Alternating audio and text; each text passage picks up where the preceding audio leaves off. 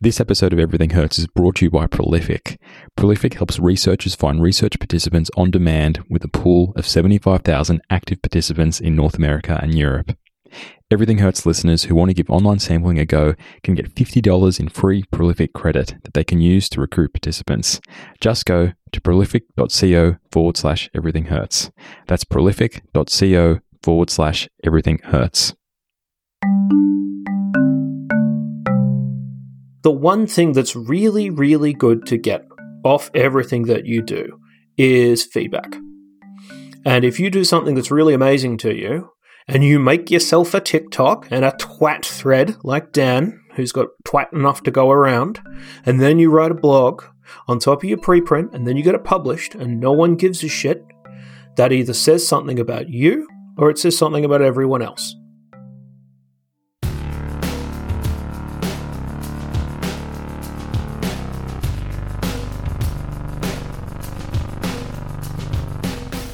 Welcome to Everything Hurts. My name is Dan Quintana. I'm from the University of Oslo, and I'm here with James Heathers from Northeastern University. James, how you going? I'm fine, thank you. How are you? Good. I see you're repping the old Hurts hoodie. Yes. I put it out the night before to remind me not to forget to do podcasting. That's a good reminder. You like a you know, when you tell your kid, take the note to school, you have to remember, otherwise they won't let you go on your field trip to the sunken coal mines of who cares. Before we get into the episode, I saw you tweet something a few days ago, which I sort of cared about, but I didn't at the same time. That was it was one of those things that I'm like, I don't really care. That's such Dan subtle shade. This was the closure of our pub back at Sydney Uni, the Manning Bar. Yeah. We had a few beers there, and goodbye Manning Bar. And the first thing that I thought, we're not going to cover this too much, but if a Manning Bar at the University of Sydney is not doing well, I can imagine bars at other universities as well. So yeah, that was crazy news. Well, there is a lot of recent evidence to suggest, Daniel, that the kids, quote unquote, are not really into carousing anymore. They're just online. I saw some figures on this the other day. Computer games are up. Drugs, smoking, drinking, sex, and I don't know, talking, walking around, owning socks. Everything else is down. Smoking's way down. Well, there's alternatives now. Well, yeah, there's alternatives. Like you can buy nicotine that's shot straight into your eyeballs out of a webcam, for instance. That's a good service. That's what the kids are doing these days. Yeah, webcam based drugs. It's definitely not a thing that I just made up. We need to bring back. Well, maybe there's something there with the Manning bars being dead. Maybe that's part of it. I would say that makes sense. It's not the demand. But I think the problem always was that it was designed as a venue and in many respects was a grim shithole. For our first segment, we're going to talk about rejection. Rejection when it comes to paper rejections, grant rejections, and job rejections. So I wanted to ask you, James. And Tinder. Apparently that has a lot of rejections. Does it? Well, I read about it on the internet, so it must be true. Yeah, we have to ask the youth how this all works, because I have no idea. But when it comes honestly, neither do I, but it's not going to stop me speculating. Let's speculate away, because that's what we specialize in here on Hertz Podcast. Unprofessional and uninformed. So. Unprofessional, uninformed. Got to bring out that T-shirt series. When it comes to paper rejections, James, how do you, when you get the paper rejection in your inbox, how do you deal with it? How do you process this? Honestly, it's hugely variable. I don't have a lot of a lot of people seem bothered by rejection in all circumstances. And one of the things I wish with my various communications in the public, if there's something that I could teach people, I never really fancied myself in the role of educator. More kind of table-pounding martinet and bastard. Occasional loudmouth. We've never attempted to make this podcast a global phenomenon because I don't think that's really of interest to either of us. It's niche, it's unprofessional and uninformed, etc. So I don't think you've ever really, as much as you love it when people look right at you and clap, I don't think that was ever really the goal of Absolutely of not. We wouldn't do it around this topic. So if there's one thing I do fancy teaching people, though, it's how not to give a shit about things that happen to you in your daily life. How not to get upset by circumstance. But would you say that to someone whose job is writing on this? No, of course I wouldn't. That's also not the vast majority of submissions to a place. What I'm saying is, like, it's all right to be annoyed. It's all right to be inconvenienced because, I mean, being annoyed is the natural consequence of having done the effortful behavior. And being inconvenienced, or seriously inconvenienced in your example there, is literally what's happening. So having an emotional response to that is normal. But some people feel emotionally very affected by things like this. I wish I knew how to teach people not to care, to have that particular component of the strong rejection thing. I wish I knew how to communicate that properly. But I've never seen anyone else really communicate that well either, so I'm not particularly bothered by it. The variable responses, I suppose there's a few. If it's a matter of this paper's lying around, it probably should go somewhere so I can justify the fact that I do work for money. It's a lot of, oh, well, how sad. I suppose so. But a lot of the time it's dramatically more annoying. I am angered and annoyed by this happening because a lot of the time fitting something to a journal, I don't like dealing with the perpetual merry-go-round of silly bullshit. So the fit of anything that I write to any particular journal that's going to find a happy home somewhere is usually pretty optimal. I'm rarely firing in the dark. I'm rarely saying, oh, it seems about right. It's thematically built out of it, probably cites other articles in the journal because they're directly relevant. On and on it goes. So that's a baseline level of annoyance. Past that, if the rejection is dumb or spurious, I was incensed the other day because we have a preprint that never, it's something from my PhD that I just... It was pre-printed. It's been rejected from 3 different journals. A paper that is significantly less careful, doing exactly the same thing with exactly the same sample size, was accepted at Clinical Autonomic Research, which is an okay journal. Yeah, not bad. Yeah, it's fine. I'm not big on the hierarchy of these things. I'll say that I can recall papers I've read out of it that I liked very much, and this was a nothingy kind of paper, and it was less like something went wrong as well. Basically, ours is better, and I can literally prove that. That's not it. I'm perfectly serious. I can literally prove that ours is better. So in situations like that where you're subject to the unfairness of it, I usually have the same response to all things that contain this sort of lack of equity, and I guess I don't get a lot of it because things like that really piss me off. I'm not sure sometimes where I think that some people who get into research culture have spent a lot of time being good at scholastic sorts of tasks.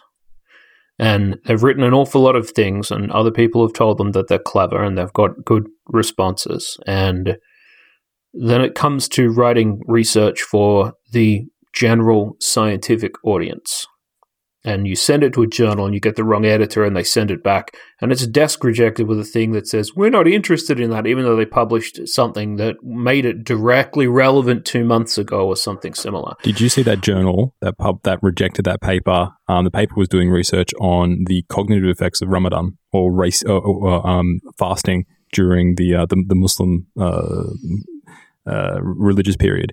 And the editor, whether this was a stock standard response or not, it was still out of taste. The editor was like, I don't see how this is relevant to the world population, despite the fact there's a billion Muslims.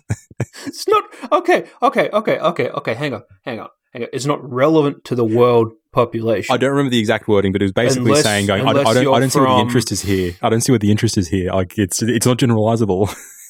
It's not generalizable. Okay, right. So if it's generalizable to the 27 people in the Anglosphere, it's somehow not generalizable to, for instance, the entire country of Indonesia. Yeah, it's just right. Well, that's obvious.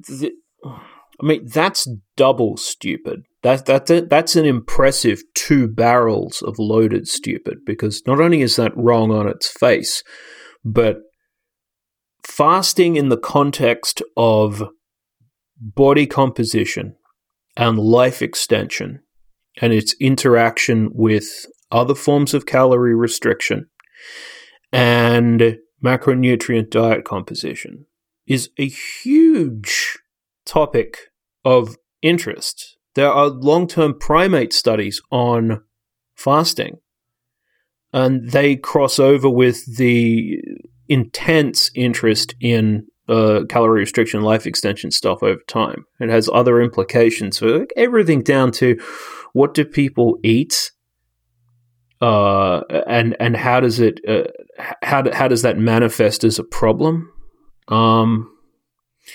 You know, in the context of like a bad diet behavior and potentially it's like diet food restriction and dietary dysmorphia, shit like that. Yeah, see, if I was a person like that, I mean, like dealing with rejection, what can you do? I mean, should we not talk about what's the best thing to do in context? Well, some people, I've heard their strategy is a rejection is just an invitation to make an appeal. And this was completely new to me. Well, sure. Look, I've done that and it's worked before. How many times? Maybe 3 or 4. And it's worked how many times? It didn't work once, but yes, that also crosses over with the idea of publishing things that are highly critical of other people in the first place. Okay. Yep. So if a journal bounces that, and you obviously have the ability to write back and say, like, your fear of criticism is one thing, the accuracy of the paper is another. And don't tell me to go back and write a letter. It's a 3,000-word paper. I'm not turning it into a 400-word letter. If you want to do that, just fucking, rip off the top fifth of it or something, roll it up into a cone and push it up your dick. I don't care about your feelings. So every single time that will follow you around. And if you're like most people and you publish in the same sort of like 4 to 8 journals of primary interest, there's only so many editors. And you do that for the first half dozen papers, they think you're a pain in the ass. The other thing is, if you've made a very careful determination of that in the first place, then your ability to appeal that, you're like, just write an appeal is like saying just write a grant. What kind of grant? To whom? For how much money? How long does it take to write? What resources do you have access to? So if it's a really dumb, out-of-hand appeal and you think the fit is really good, and you also can't be asked to shop it around elsewhere, potentially to journals where it doesn't fit as well, then yeah, absolutely write back. But I do not hold with the idea of argue the toss with every single thing. For the reasons I said, and partly out of compassion for the editors. It sucks being an editor right now. Yeah. It's like, review's unpaid. Motherfucker, being an editor is unpaid. And then they have to deal with all of you people at all different random angles. I'm doing service. Well, they're doing more service and you're making their service more difficult with your job. So, rein it the fuck in a bit, please. And you hear stories of editors, people somehow finding their office numbers and them calling them up, getting angry at the fact they rejected papers. Yeah. That's mental.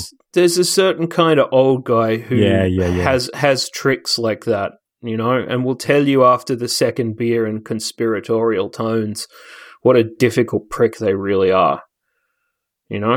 And in the absence of slipping LSD into their beer and watching the fireworks, there's probably not a lot you can learn about strategy from someone like that if you want to keep your goddamn friends. You're not starting your career in 1970. It's right now. I have asked editors previously for more clarity on stuff, and that's occasionally helped. When you say more clarity, as in you got a bunch of reviews back and you weren't sure what they were trying to get at, or a rejection? Got reviews, the paper got bounced, and the editor says, we do this thing. And you're like, okay, well, what are we supposed to do with this? I mean, this is... It depends. Like, do you think that's... can you see your way past this really stupid comment here that seems to be the crux of the argument? Look, there are ways to engage with it that aren't immediately going, no, I want my thing, give me my toys. Which is what it's going to sound like if you do it every single time. And also there's totally unpredictable circumstances. You send it to 2 or 3 reviewers who don't really get it, or you send it to an editor who sends it to the wrong reviewer. You send it to an editor who doesn't care about your topic area. I know there's a lot of stuff I'd desk reject if I was an editor, and some of it would be horribly confusing to the people who sent it to me. Why? It followed these rules perfectly. Yeah, the rules are bogus and you're wasting your time, so don't fight me. I'll come around to your house and headbutt your pets. Are you an associate editor for any journal? No one's ever asked me, and I've never volunteered. Okay. Why? I'm just curious. Because you are, aren't you? Yeah, for... Journal of Toilet Studies? I am for BMC Psychology and for Journal of Psychophysiology. Oh, there you go. Well, see, maybe your career's doing amazingly, or maybe... you have more people to work with, you publish more stuff. You're in the system more than me, sonny boy. Also, my publications are spread across 3 completely disconnected fields, so that doesn't help with, you send them 3 manuscripts in a year, they want you to be an AE, etc., etc. Yeah. But if you're listening to this and you're thinking, well, he'd make a good editor, 1, probably not. 2, just don't do it anyway. Save you the trouble of getting a no. If anyone asks me to be an editor because of this podcast, I will reply to your email just with the word no, full stop. Is this because it's not a journal that's not entirely, like, if there was a shit-hot journal that was entirely in your wheelhouse, whatever that may be, would you be interested? There isn't? But what if there was? Okay, so if there was a hypothetical journal? Yeah. Would I become the editor of a hypothetical journal you're just designed to be more interesting? Yes, probably I would. Or an associate editor. Okay, yeah. Whatever. I mean, it's all shouldering the same kind of burden for the day-to-day operation.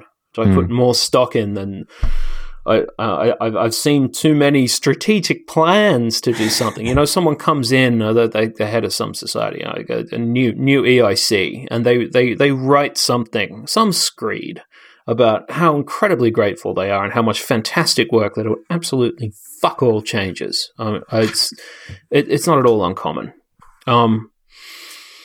So, I mean, you do get the papers are not even if you want to plumb the depths of rejection, and we leave aside the Tinders because none of us really know what it is, to be quite honest. I'm sufficiently old now, I can say I saw it on someone's phone a couple of years ago. And the men on it seemed deeply embarrassing, both to me and to the woman who was looking through this catalogue of trolls. And men holding fish. Why do men hold fish? Wow. I don't know. It's some kind of primal bullshit. No, and it's like I'm a hunter gatherer. Maybe you're very proud of your rod. Maybe I read a thing. Fuck you. That was funny. I demand you laugh immediately. I read a thing where someone did an analysis. Some data scientist who was on one of these platforms did an analysis. I don't know how they did it, but basically did like A/B testing on what actually gets people saying yes, and they figured out you need 3 photos: 1 by yourself, 1 holding an animal, preferably a furry one, and 1 with your mates. That if you have those magic 3 things, and I think that story came out and everyone's doing it, which now completely defeats the purpose, and everyone's doing it, it devalues the whole idea. Of course. Well, yeah. I mean, there's a lesson there for academia in general. If you have a strategy and the strategy becomes known and everything is oversubscribed, and Twitter is a lot like publishing. Twitter, fucking Tinder, right? It's a lot like publishing in that you have an asymmetrical market. A hugely asymmetrical market. So you have a lot of people. I mean, that's why they designed that whole other one where the women have to initiate contact. So I don't remember what it's called. Bumble? I was about to say Honey, but Honey? It doesn't. It buzz? doesn't. I don't matter. know. Yeah. It doesn't matter, right? You can see. Won't say you can see why that started because it's capitalizing on that asymmetry. I mean, it's a business idea, not as a like women want to avoid the potential discussions with creeps and perverts, which of course makes sense on its face. So you have an awful lot of researchers in the world trying to sell their wares essentially to someone who's extremely critical. Maybe that would be a good idea for avoiding rejection because you never find out on one of these. The whole point of this is that you both mutually agree that something's interesting. Like, I really want to meet Shayla. I enjoy the teeth she has left. and her Truck Nuts branded crop top seems to me to be apposite. Perhaps we should talk. And then she sees yours and she's like, oh, well, I've never met many 7-foot Romanians with acromegaly. This would be an interesting cultural experience. So, James, I think you might be onto something. To me, it makes sense. I mean, think about the sort of like market pressure kind of dynamic that's going on here. You're spared the unless you initiate a conversation where that doesn't happen unless you have mutual agreement in the first place. You never find out about the people who looked at you with your fish if you are a presumptively heterosexual man. You never find out about the women who look at your fish and go, oh, it's fish guy. And then they, I don't know which way you swipe, but the one that means you disappear never to return. Or the bad one. Yeah, the bad one. Yes, right. You know what this means, though? This gives... So, I mean, imagine there was a marketplace like that where it was a matter of, like, you submitted to multiple journals at the same time. And the first journal that says yes... Yeah, and then there's a matter of uptake. Okay, yeah, if you're listening to the episode, James and I have already trademarked this and gotten the property, so don't even try. Actually, when we release this, it becomes prior art, so anyone can do it. Brush up on your copyright law, son. No, we're going to do it before we release it. So it's... Oh, right. The ship we're going to do it it's before done. we release it, which is next Monday. Okay, yeah, we can do this. You better get coding, motherfucker. I hope your Java's improved, because apparently we have all the work to do in the whole world. We do. Look, this is seriously a good idea, and I saw a really good demonstration of this. There have been experimentations with this before previously, like the idea of this as a marketplace. I thought about it, not something that's peripherally related some years ago. I put a bit of time into sort of sketching around how it would work. The problem, as always, is the social problem of how do you convince people in an entrenched system to take up something new. Well, I saw there has to be a dramatic benefit for everyone, or it doesn't happen. I saw a really good example. Josh from Site, which we discussed in an episode, I think 20 episodes ago, has written a paper. He explained this on Twitter, and it was essentially looking at the types of scientific articles that are cited in Wikipedia. Yeah. Wikipedia is obviously a big source of information for the lay public and also for scholars as well. And he, looking at his, basically, if you can look back into the past episode, but Cite looks at the quality of citations. Has this paper been replicated? Is this paper in doubt? Or has this paper just been mentioned a lot of times? So essentially, by the sounds of what he's described on Twitter, he's applied this to the top 5,000 articles on Wikipedia that cite papers, saying what is the evidence base like on these papers when it comes to the types of papers they're citing. And he was explaining that it was rejected from 2 separate journals. But then in the comments, I saw about 4 different editors going, "Send it to me. This sounds amazing." Yeah. So it actually shows you, once you actually put this stuff out there, that there are people. So this kind of marketplace where you put your idea out there and then other journals can bid. It's not completely far-fetched. I don't think it's a matter of bid as much as you need to have having a mutual agreement sooner is in everyone's best interests. Because the idea of sending it so it can be approved to be assessed. Yeah, of course. Yeah, is a bottleneck that can be made to go away. I thought you wanted to talk about rejections in terms of feelings, not in the terms of like how do we have a structural discussion about how to kick rejection down the hole. No, I was thinking both. I was thinking more just the practical, how to actually deal with it. I see a lot of people discuss it online. I mean, personally, when I get like a bad rejection, I just don't think about it for a week. I see the thing. I see the first few sentences is unfair, and then I'll revisit it a week later and actually see. Okay, let's just start revising this. Honestly, I've found okay. Well, you put it down for. I think a lot of people do that, and so they're not having an initial emotional response, which is fine.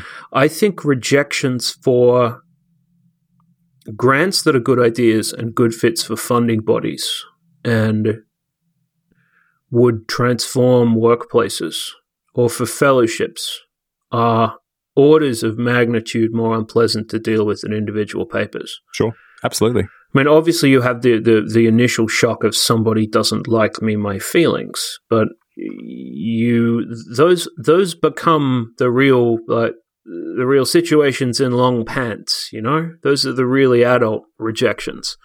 Because a lot of the time, I mean, when it comes to really large grants, it determines whether or not you can employ people who work for you in the first place a lot of the time. A lot riding on it.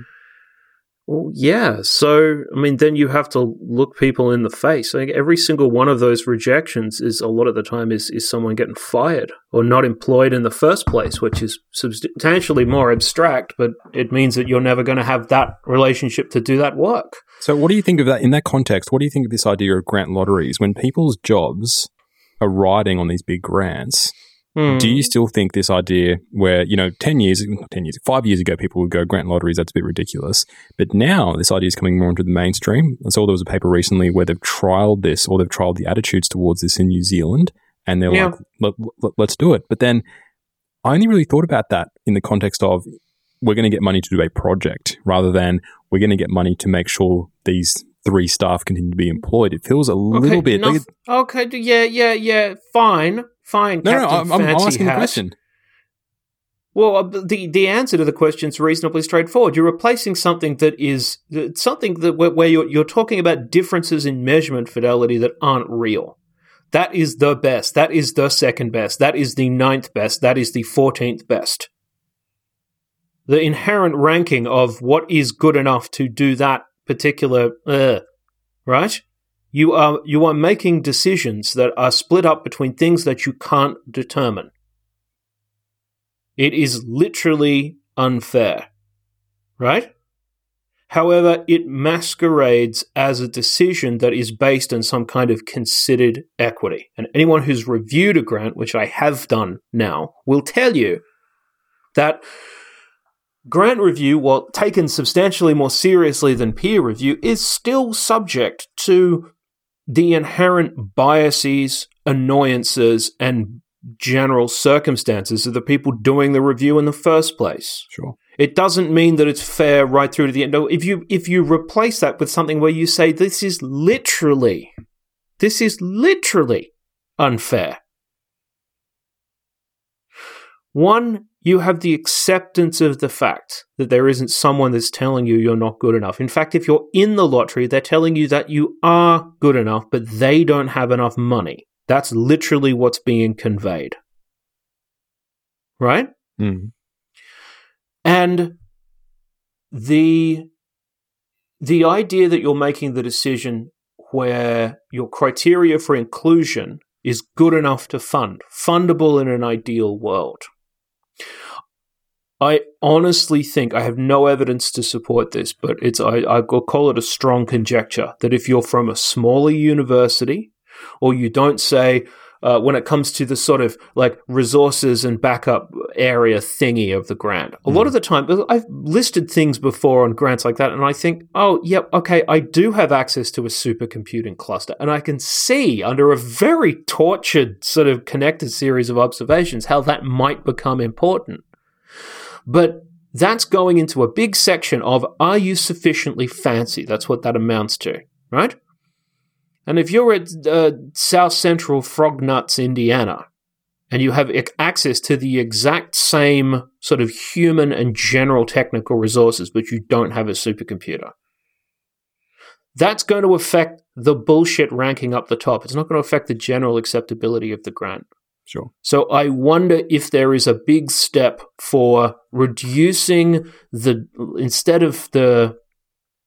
it's replacing the kind of in a situation like this, there's smart equity and there's dumb equity. The smart equity, like, do you have enough experience in the area to do the work? Have you proposed something that's realistic? Does the budget make sense? Can it actually be done? Is it scientifically interesting? Is it sufficiently novel? Or, depending on some grant agencies, sufficiently boring, right? Then you add on top of that all the dumb equity. Well, you're a fancy person at the fancy place. It means a lot less than people think it does. And the general acceptability, the good equity is primarily built out of the inherent qualities of the plan and the idea. And all the dumb equity is built out of tinsel and fancy Ivy League McFuck. Right, now that may be overly simplistic and it may not pan out that way. I think it will, and I hope it will. I just don't have any evidence for that.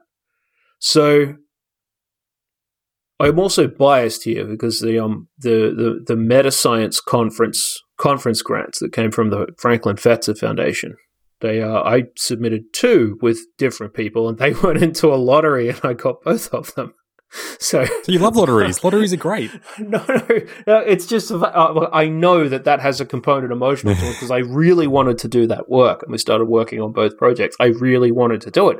It didn't need a lot of money, and then the lottery went okay. So the odds were in your favor. Well, yeah, apparently. Maybe that has emotional consequences beyond what I can access. You have a big positive experience. You get the 2 emails at the same time that both start with congratulations. That's amazing. But also there's that also it has an ego check built into it because it says congratulations, you were selected at random. And by the way, I'm not a Nigerian prince. But obviously, they were having a system where you had to reach a certain standard in order to actually reach the lottery. Yes, of course. Yeah, so then it's not like you were like completely and they did Stephen Bradbury your way into it. And they did. No, you can't Bradbury a proposal like that. They did bounce a reasonable proportion of the applications because they thought that's not a very useful idea. It's not a very good idea. That doesn't do what we want. And I had 2 clear ideas that I thought fit very closely with what they wanted to do. Look, I think I've said this before. And we're doing both of them. I think that for grant agencies, there should be a 50-50, where 50 goes the traditional way and 50 goes lottery for people who actually reach the standard. Just a part of me still feels a bit sort of uncomfortable about doing a full lottery, but at the same time, what you can do here is this is actually somewhat of a randomized trial of seeing how these actually how these projects actually perform. 10 years' time, look back and you can look at the impact between the 2 different projects and actually see whether each project had differences in the sort of outputs there. It's kind of pseudo-randomized. You compare the immeasurable thing with the randomized thing. Yeah. And then later you compare them on metrics that aren't really real. And then to do that, you'd have to get a grant yourself because you're now proposing hopefully by a large lottery. Longitudinal project. Oh, no, God, we're in a Russian doll situation. Welcome to 2020. It's the methodological terror zone. As research progresses and we find out more about the best way to deploy the measurements that we take from the world, a series of concerns have arisen around whether or not data collected in survey platforms on the internet to do research is representative, ethical, and trustworthy. One company who is endeavoring to answer those specific questions, which are pretty good questions, is Prolific.co. Go to prolific.co/everythinghurts and get $50 of free trial credit and pilot yourself a study. See what you can find. There's no risk except maybe the arse will fall straight out of your favorite hypothesis and you'll have to start thinking about what you're researching from scratch. Sorry about that, but disappointment can be more accurately yours and sooner, and in a more trustworthy manner with Prolific.co, the exclusive supporter of the Everything Hurts podcast.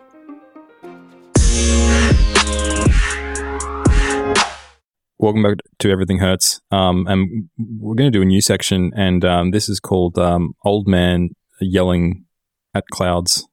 James. What James said, that's a cue to be an old man yelling at a cloud. Yelling at a cloud. We have 100-something back episodes where I play that role very well, Daniel. But now you're playing it explicitly. I changed my twat profile to be literally about yelling. The yelling birds. Yeah, I'm a huge fan of yelling birds. They're so abstract and horrible. I've got I don't know what it is. I thought he might be a ptarmigan, and then someone told me I was wrong. It's a little birdie, and it said, talk to bird Twitter. I am going to deal with this problem by yelling, and I saw it, and I thought, I need that in my life. It needs to be close to me. I replaced my own face with a yelling bird. What do we do in this section, Dan? I love all the different sort of sub-research cultures on Twitter. Like, you think, my work's really niche, and then you find something that's just even nicher. Like, people doing, yeah. Yeah. What's the craziest? Cutlery Twitter was my favorite discovery. Okay. Do tell. There's an entire Twitter subculture down devoted to cutlery. They're very fond of tableware. Talking about cutlery? Yes. Okay. Yes. I imagine there's a lot of fork puns, as in fork off and tell me what I'm supposed to be doing in this segment. I guess we were going to be talking about public engagement. We agree on a lot of stuff, but there's a few things that we disagree on, and we disagree on ways of actually doing public engagement. Is that right, James? Being in that hat. I don't think we necessarily have a disagreement here, as in I think you've got your head stuck up your big fat ass. Okay. But in a nice way, in a fun way. Okay, Go on. This is you posted something on the twats a while ago. We do a lot of twat content now, don't we? But I guess it's appropriate for both of us. Been working on this oxytocin opinion article on and off for 2 years. The preprint has been downloaded 400 times. Not bad. Took me 10 minutes to make this TikTok video. Thank you for supporting Chinese business and data hoovering, Dan. With the same overall message of the article, it's had 21,000 views and a face that looks like it just shit itself. So it's had 21,000 views. So I would pose the question to you in return, who gives a fuck? People have seen and watched and seen the message. People who, right? So the whole nice thing about the TikToks, I have read about it. I mean, I haven't used it. I read about it on tech blogs because it's interesting. How people communicate is interesting. It's an open sort of platform. You don't have to follow someone to see them alone, right? Twitter is a sort of a half-open platform because it's an algorithm that will recommend you stuff from people who are in your network. I can see it doing this all the time. Someone says something, you say something else to them, and then it says you might enjoy the brain-scattered musings of whoever this is, who is directly related to the person you were just talking to. Well, TikTok does the opposite of Twitter. So Twitter is more you follow people and you occasionally get stuff put in your feed. TikTok is more about discovery, but you can still follow people. So following people is secondary. Yes. Everyone knows this now because everyone listening to this is younger than us, potentially. or if they're not, they're probably significantly more contemporary. So what did that do? See, I think you have views on the brain. I think you have volume of exposure on the brain. And that it's far less important than you think it is. It's been seen 21,000 times. What impact has it had? Now, obviously that's not measurable, so I'll rephrase that to what impact do you think it's had, Captain Hat? Okay. The overall message of the paper is that oxytocin isn't a cuddle hormone. It isn't a love hormone. It isn't in fact a social hormone or exclusively a social hormone. This is something that I've been trying to promote. That is what the evidence says. And I think oxytocin treatment or the potential for oxytocin treatment is going to be stuck in a rut for as long as we think that it's a social hormone, because I don't think it exclusively is. Yet for a lot of people, this is quite a new idea. Even within my field, this is a new idea, let alone the broader scientific community. And so I've been saying this for about a year or two. and primarily through this paper, which has kind of been the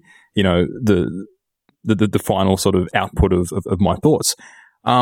And yeah, like I said, only about 400 people have seen it or read the paper or just downloaded the paper. Okay. Yet when I make this thing, when I demonstrate this, 21,000 random people have seen it. Okay, so who is more important to the promotion and life cycle of your idea? The 400 people who read your preprint, or 21,000 cross-eyed drug-addled teenagers? The majority of the 20,000 was actually through Twitter. A couple of thousand via TikTok itself, but the majority actually through Twitter. So basically, you've just put the same format on another content.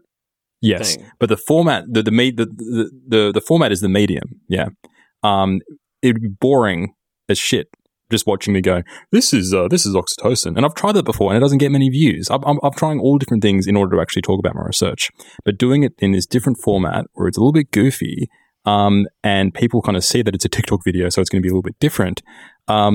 Makes it a little bit different. Yeah. So now people, and the good thing about actually using this format on Twitter is it's easy for me to go, hey, well, here's the video. If you're really interested, here's the actual paper.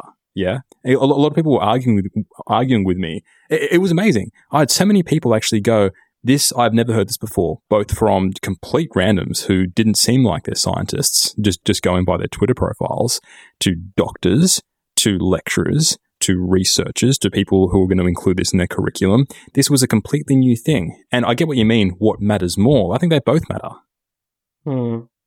Okay. So you're actually taking up an argument that we've previously had, where you said, blogs are terrible, you should write a long, dispersive pile of tweets. Oh, yeah, you didn't agree with that, did you? No, of course I didn't agree with that, because the whole point of writing a blog in the first place is that it's sufficient to explain the details to people who care, but it's also approachable. It's like we can imagine some vague kind of spectrum that goes paper, preprint, blog, a mess of twats, TikTok.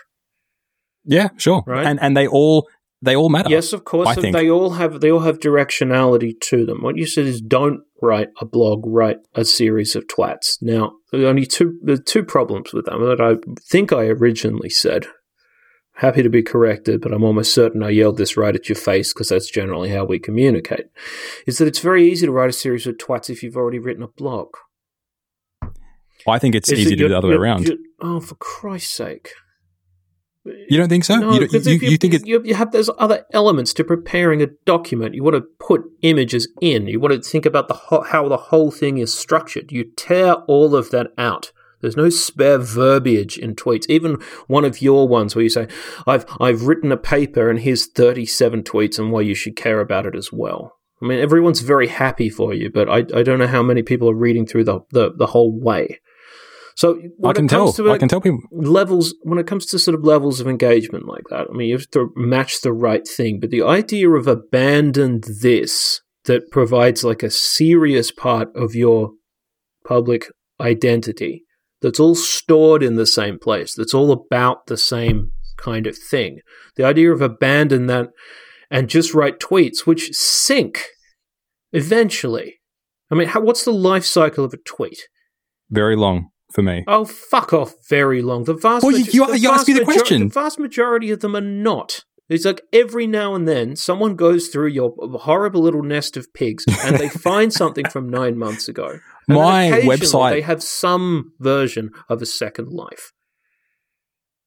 The vast majority of them people pay attention to from the sort of it's a volume thing. 2 hours from a short one. Yes, and you've never had a problem with your fucking volume, have you? 2 hours for a short thing to a couple of days for something that people take a great interest in. Let me say this, though. I'm not arguing that we shouldn't be blogging. My argument is... You fucking were. No, listen. My argument is that tweet first, then blog. Tweet first because it's quicker. Yeah, it's quicker. And a lot of times people will either tell me, can you convert this into a blog? I'm like, oh, maybe it is time to convert this into a blog, or I convert it into a blog anyway. Rather than, you think it seems to be easier to blog first, then tweet. That's one way of doing it, but I think that takes more time. One thing I do agree with you is the benefit with blogs is that you have all your thoughts in one place. People can go to your blog website, wherever that may be, Medium or whatever you do, and they can find all your things together. That is good. Hey, exclusive. And also, there you are. March 19th, 2019. You should use a Twitter thread to announce new papers instead of a blog post. Yeah, new papers. Yeah, that I still agree with. Instead. Not you should coordinate the two, but instead. Yeah, okay, yeah, I stand by that. But if you... I stand by that. But if you're doing it and if there is a lot of interest, then it's very easy, or you should be converting that into a blog post. So that I still do stand by. And the other thing to consider as well is that Twitter is better for early career researchers because blog posts and blogging better suits people who have been doing it for a long time, such as yourself. Doing what for a long time? Blogging. Well, then how the fuck are you ever supposed to start? No one has a fucking time machine. Yeah, I know that. But people who want to get started, people who are PhD students who are looking at this going, do I blog or do I tweet? There are some blogs, yeah, like if it's a first or your second blog, which go absolutely bananas. But that's more likely to happen with a tweet. I'll give you one small concession. I think blogging requires... I think you have to have something that's a lot more complete. Unless it's a referent to something else. I think they work best when you have something that's substantially more complete and they're voiced properly. It's not straightforward. And the only reason that I can write them fast is because, I had a fucking website full of like horrible shit that I wrote 20 years ago or something. So I've had an awful lot of practice of putting me into words rather than just being unpleasant on the audio waves. So it's possible that, as much of course a lot of it isn't any good, it's possible that I have an outsized amount of confidence in how easy that is to do. But I know the idea of like writing something that's in casual or looser language is kind of scary for a lot of people. They're just, it's not even a matter of I don't want to put myself out there as much as like, fuck, how would I choose to express this?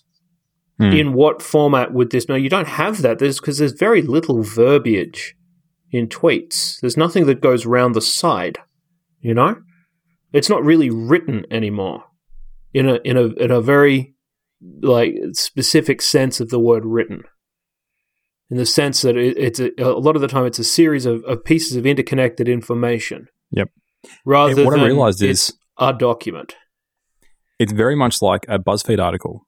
A BuzzFeed article can almost be separated into separate tweets. It's vaguely connected ideas. And I think that's probably what explains, I don't know if it's, but BuzzFeed's now turned into a respectable news organization. It's not just, which Disney character are you type stuff. But yeah, it's much easier, I think. You're Snow White. Because midgets lick you when you sleep. I'm actually getting an education in Disney princesses now. Which is your favorite Disney princess? I like Moana. Really? She's baller. I saw that a while back. Yeah? I've seen one Disney film now. Because someone assured me that it wasn't the same kind of geriatric, cross-eyed, pandering retread of a story that used to be fun that everyone else... you've read the originals of all of these stories, are these grotesque morality plane nightmares from it's crazy. 200 years ago. Such racism. Do you know how Hansel and Gretel ends in the original? They get eaten or something? No, they force the evil witch to dance in burning iron shoes until she dies. Yeah, dark stuff. I have Coffins albums that are less brutal than that. A great Japanese death metal band, if anyone cares. And yeah, it's the original version, like what I like to call the full German version of Hansel and Gretel, because it was originally a German fable. Is that right? They're not messing around. They come from a variety of different places. I think some of them are more transcribed or adapted by the original authors rather than but they were folk narratives well before they were literature. So I'm not 100% sure how it works. We should have a literary person on to explain why technically you're wrong and why the one from The Beauty and the Beast doesn't have Stockholm Syndrome. We have to find out.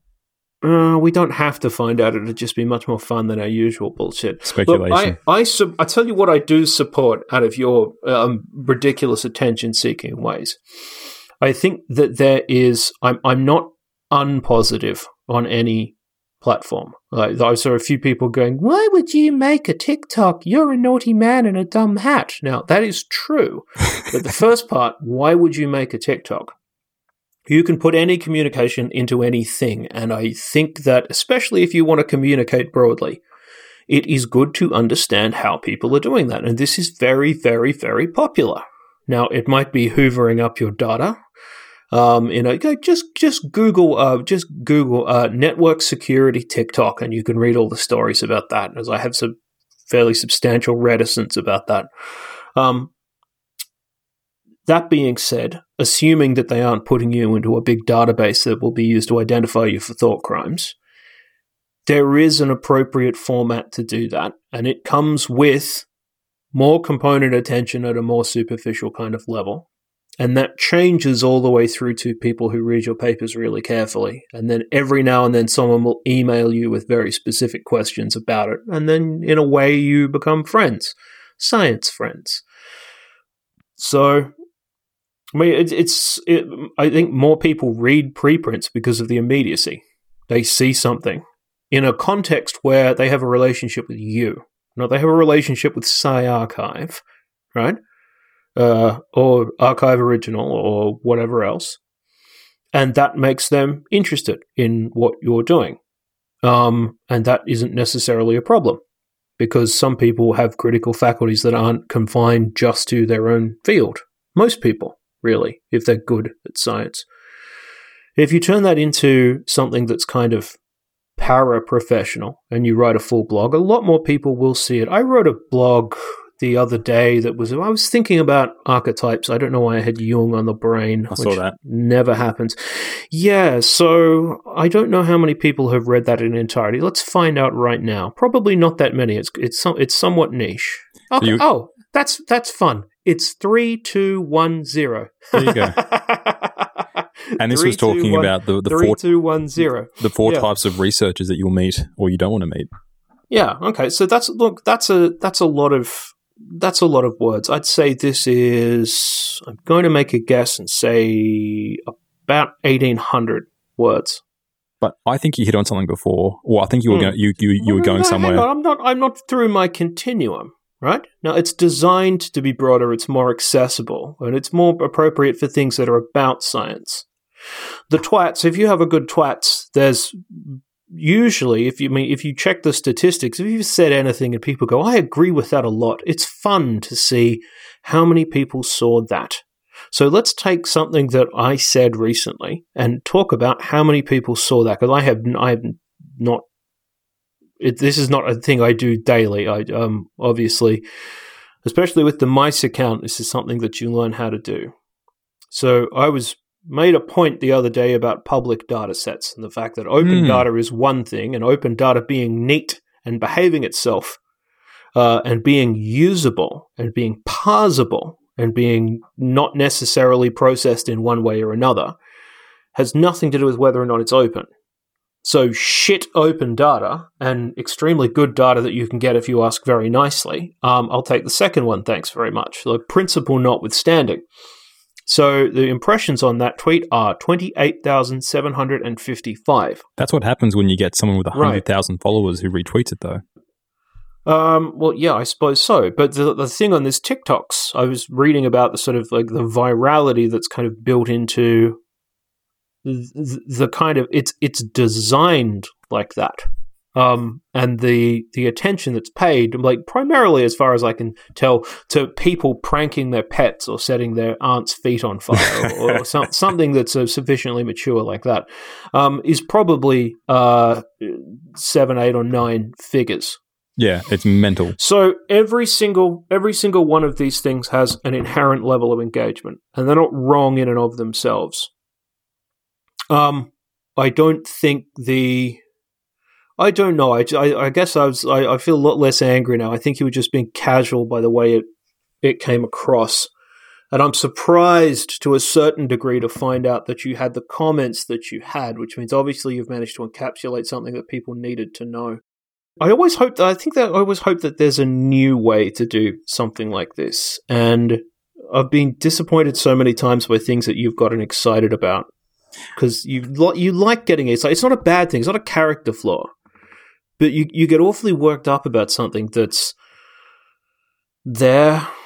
And look, part of me likes that, and part of me finds it unbelievably tiresome. I've gotten less public with stuff I'm getting excited about because I don't want to be the boy who cried wolf. So there are very few things that now that I'm going, we should really pay attention to this. I think the most recent one, which we spoke about in the last episode, was Notion, and a lot of people from the podcast have actually used it and are loving it. Yeah, I think it's going to be big.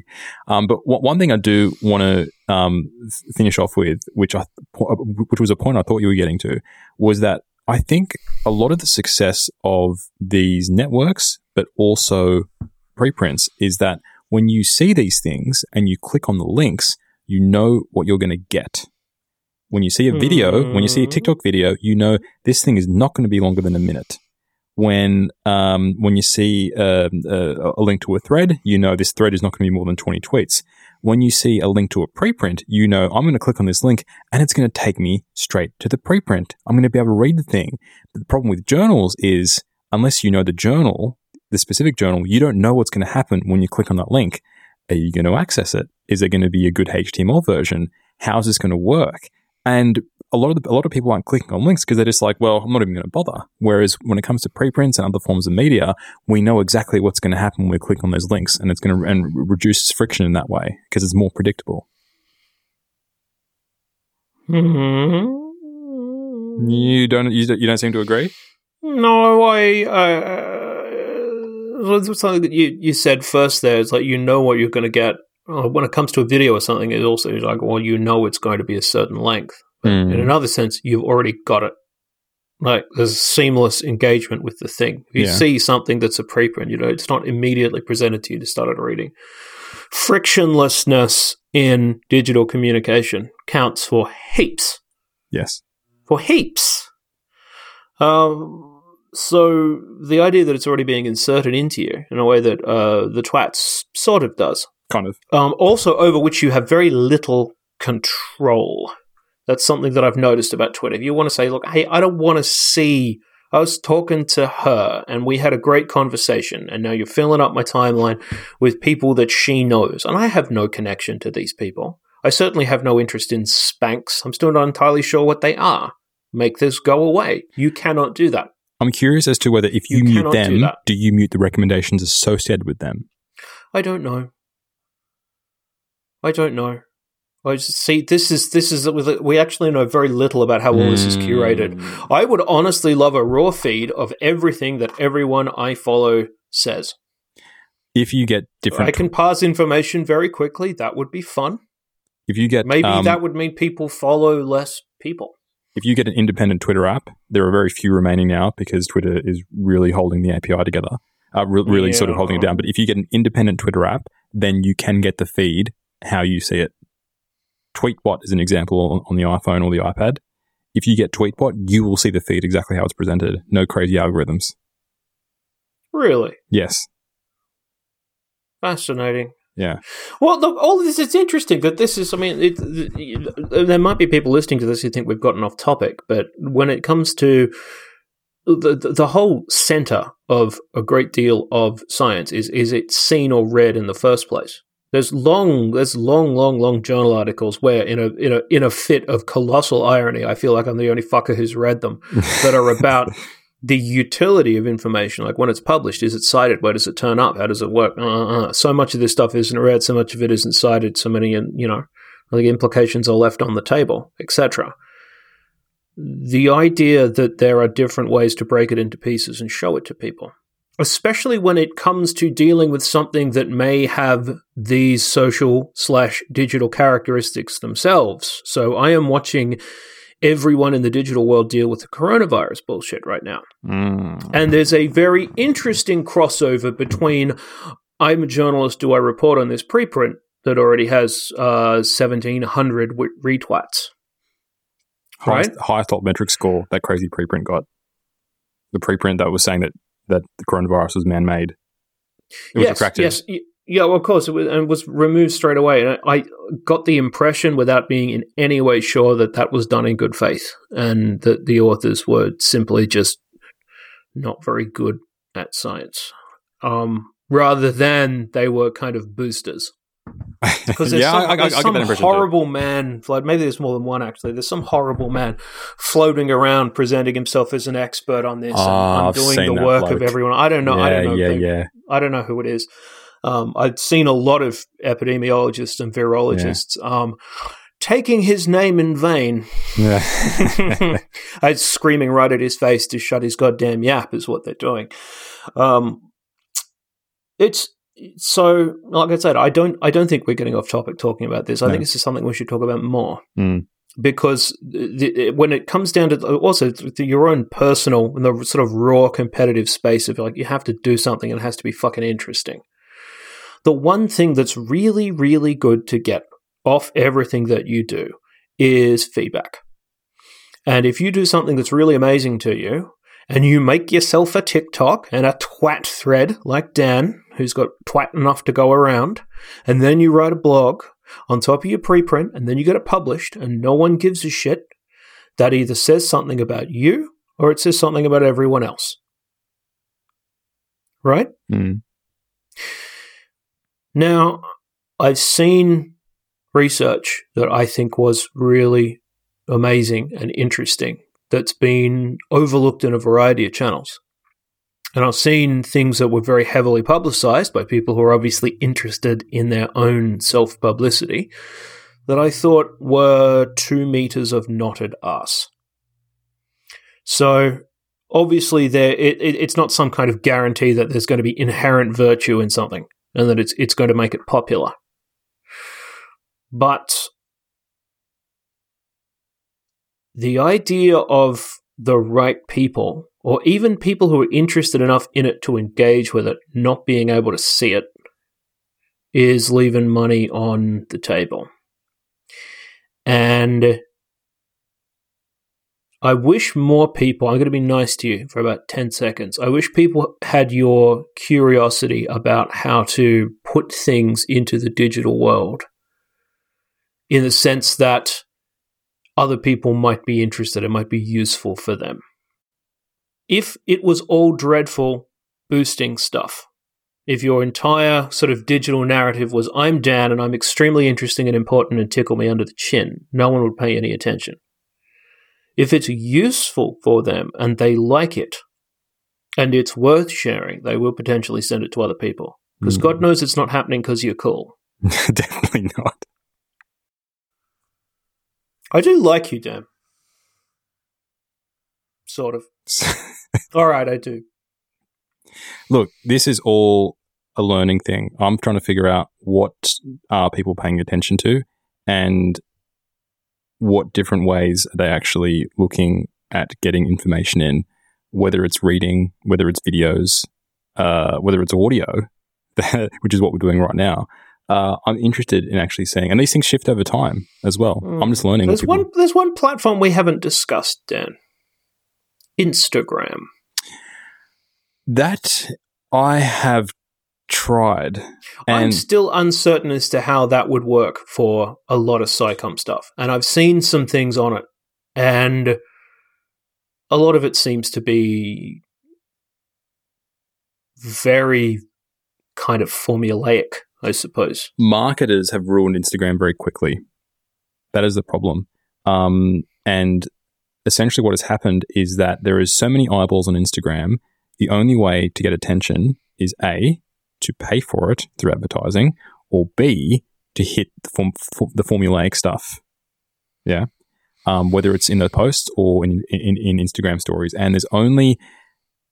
Instagram has become too much of a highlights reel in that you have to get the perfect shot or the perfect story.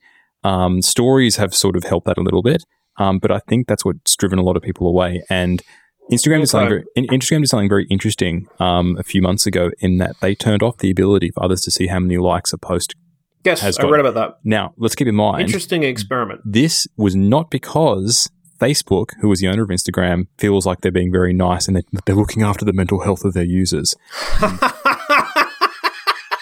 Did someone propose that? Yes. Well, they essentially said that as well. Billions and billions of dollars, and they're going to make a decision on the basis that it helps people feel better. Yes. If every single one of you woke up tomorrow morning and put strychnine in your coffee and dropped dead, all they'd think about is the loss to their user base. Exactly. So they do not care about you or anyone or any cause or any individual collective thing. They are a company. They're a big psychopathic corporate entity, and if they said that it's about improving mental health, they're lying through their fucking teeth. It's going to have something to do with some algorithm and some ability to have the whole thing continue to retain relevance and make sense. Now you're going to tell me what it is. That is spot on. Right. They essentially tested this in a few different markets. New Zealand is a popular market for this, so it's like mini America. Yeah. Sort of a white, sort of mainly Anglo sort of culture, but you can actually constrain it into a population of 5 million or however many Kiwis there are. And they've obviously found 12 million. Really? No, 12 people. 4 people. 4 people, yeah. Look, they ran the data, they ran the test and actually found out by doing this, not only did people actually post more, but they engaged more. And the important thing about engagement is actually posting more stuff, because people didn't feel about, a lot of people were leaving posts on the table. You see anecdotes. My niece, she's 16. She's awesome. I love her. But I see her and all of her friends taking like 20 Instagram shots, getting the perfect shot, and then going, well, this is not going to be good anyway. And they don't even post anything because they're thinking about how many likes this is going to get. A lot of people basically post their photo, and if they don't get a certain threshold of likes, after sort of 10 minutes, they go, no, screw this. This isn't a good post. So essentially, people weren't posting stuff. And if you don't post stuff, the whole network is going to collapse. By taking away likes, then people will be like, well, I'm just going to put my stuff out there because there's no pressure. And I think that's a fantastic idea. So that was the reasoning behind Instagram making that decision. Now, some people are saying people are going to do the same thing for Twitter, because that's essentially the same thing. A lot of people I know, I've heard behind sort of closed doors of, if I post something, if I don't reach a certain amount of likes after 10 minutes, I just delete the tweet because it's embarrassing to have a tweet without enough likes. Have you ever done that? I have deleted a tweet because I thought it's not funny.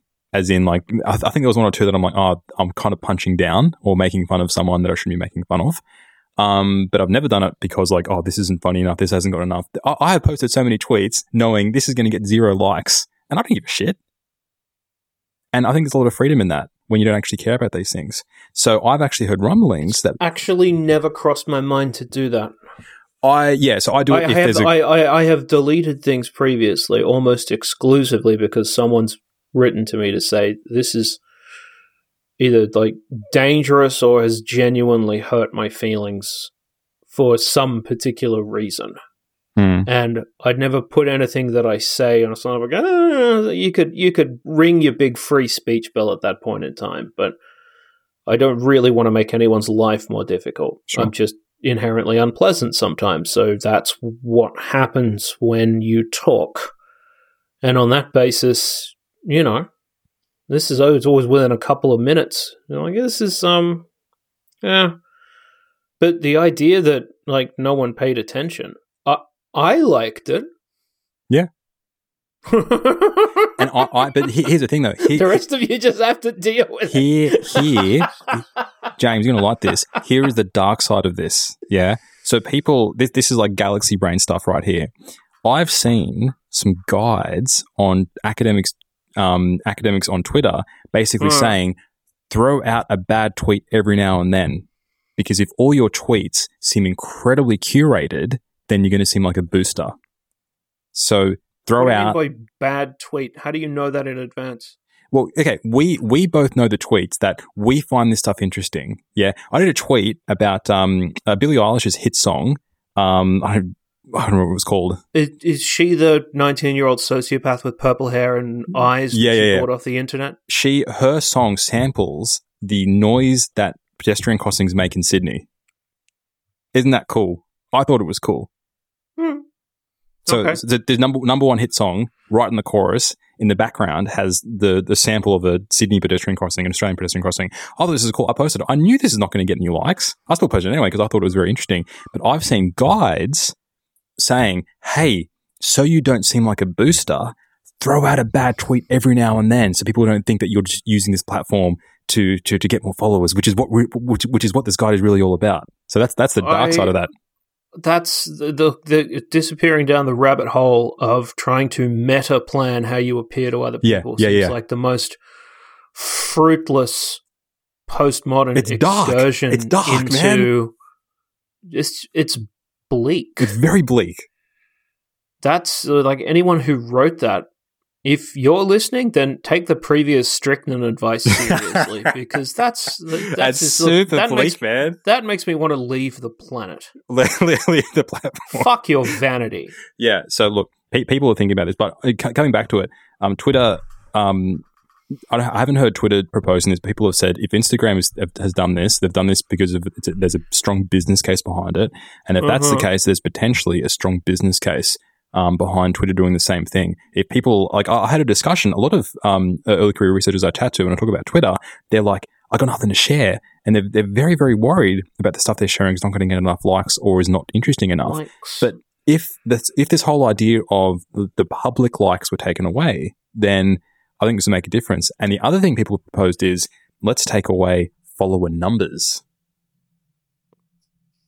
Fine. Yeah. Yeah, like, and because a lot of people are sort of doing it for the followers, and they're having these weird strategies where they follow a lot of people and unfollow them later, which is almost as bleak as the other strategy as well.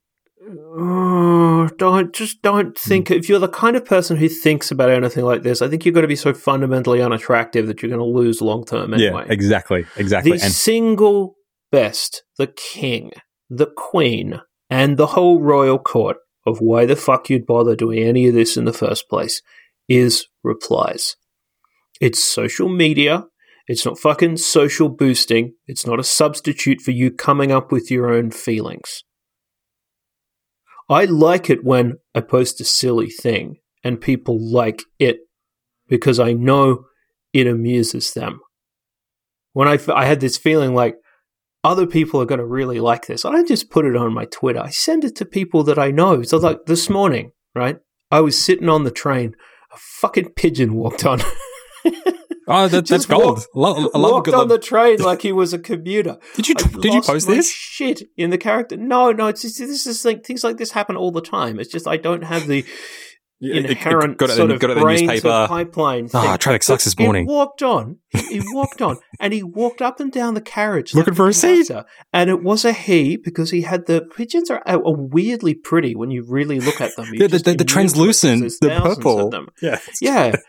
And he was a very glossy, good-looking pigeon, and he had that kind of pimp walk. Oh, yeah, I know the one. I thought he was Shaft, and he was pimp walking up and down the carriage, and the train pulled into Central Station.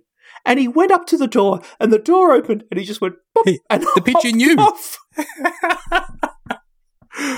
Oh, mate, you should have filmed the whole thing. That would have been amazing. I love stories like that. I was thinking about something else. I didn't have the presence of mind. I got a blurry photo of the pigeon. It's blurry because I was laughing.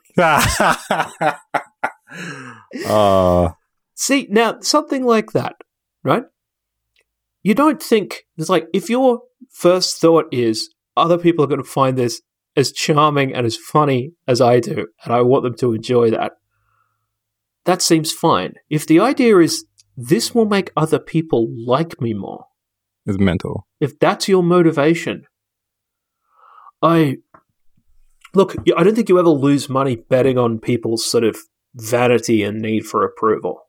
But, this is, if you, I don't know, maybe therapy, maybe psychedelics if you live somewhere where they're legal, maybe move to Amsterdam and, take a bunch of mushrooms and see if you can sort your head out. Because that will, if you think like that, I think that will make you sad long term. Yeah, it will, and it's unsustainable. It's absolutely unsustainable. Oh yeah, I imagine there's a diminishing returns, and it gets a bit sort of barbiturate at some point in time, doesn't it? You just need to go for the higher dose until you're speedballing into your. Yeah, that's like the fentanyl of the digital world. That's so bad here right now that if you look at the what are they called, the billboards, the things on the train with the advertising. Whoever makes Narcan has bought one on most stations. What's Narcan? The opiate antagonist. Okay, cool. Yeah. I don't know. Oh, God, you don't even... Oh, Christ, this has been in the news a lot. Like, what should we do? Should we... because fentanyl is such a potent synthetic opioid that it's really, really easy to screw up dosaging. And you put a little bit of it in someone's whatever. Doesn't matter what it is. You know, people want to get messed up. You put a little bit in, and then all of a sudden, you've got a colossal overdose. So Narcan nasal inhalers, I've been watching them being advertised for, maybe a month, maybe more. No drug advertising here. Super illegal. Yeah. But that is drug advertising that's designed to stop other people from dying from drugs. Yeah. The whole point being, you don't want your digital life to be like that. Think of us as your Narcan in your in your walk away from your hideous collective vanity. I mean, if we had a lot of vanity, we probably wouldn't look like this. No. I mean, we have different reasons. Yours is genetic. Mine is a lack of kind of sartorial attention, I suppose. I'm capable of looking pretty, Dan. It's just sort of 97th on my list of things to do past Lone Persian. It's the press shot. Look, we're going to wrap up for this episode. It's gone over time, but I think it's been... No, we haven't had a proper spill out episode for a while. Thanks for listening this far. We can actually see how far people listen to as well. How's that for data? Yeah, take your metrics. You're all being metricized. Yeah. Maybe we'll have a funny download bump the way we did with the episode the other day. Anyway, I want to include a special thank you to everyone who's still on our Patreon. Now we have a supporter. And we have silly merchandise. There are still people who make a proper commitment to keep us talking shit for fun. And God knows, occasionally some of this might even be useful. So, whoever you are, every single one of you is a goddamn hero in a failed planet surrounded by worms and scum. Thanks for listening. We'll be back in 2 weeks' time.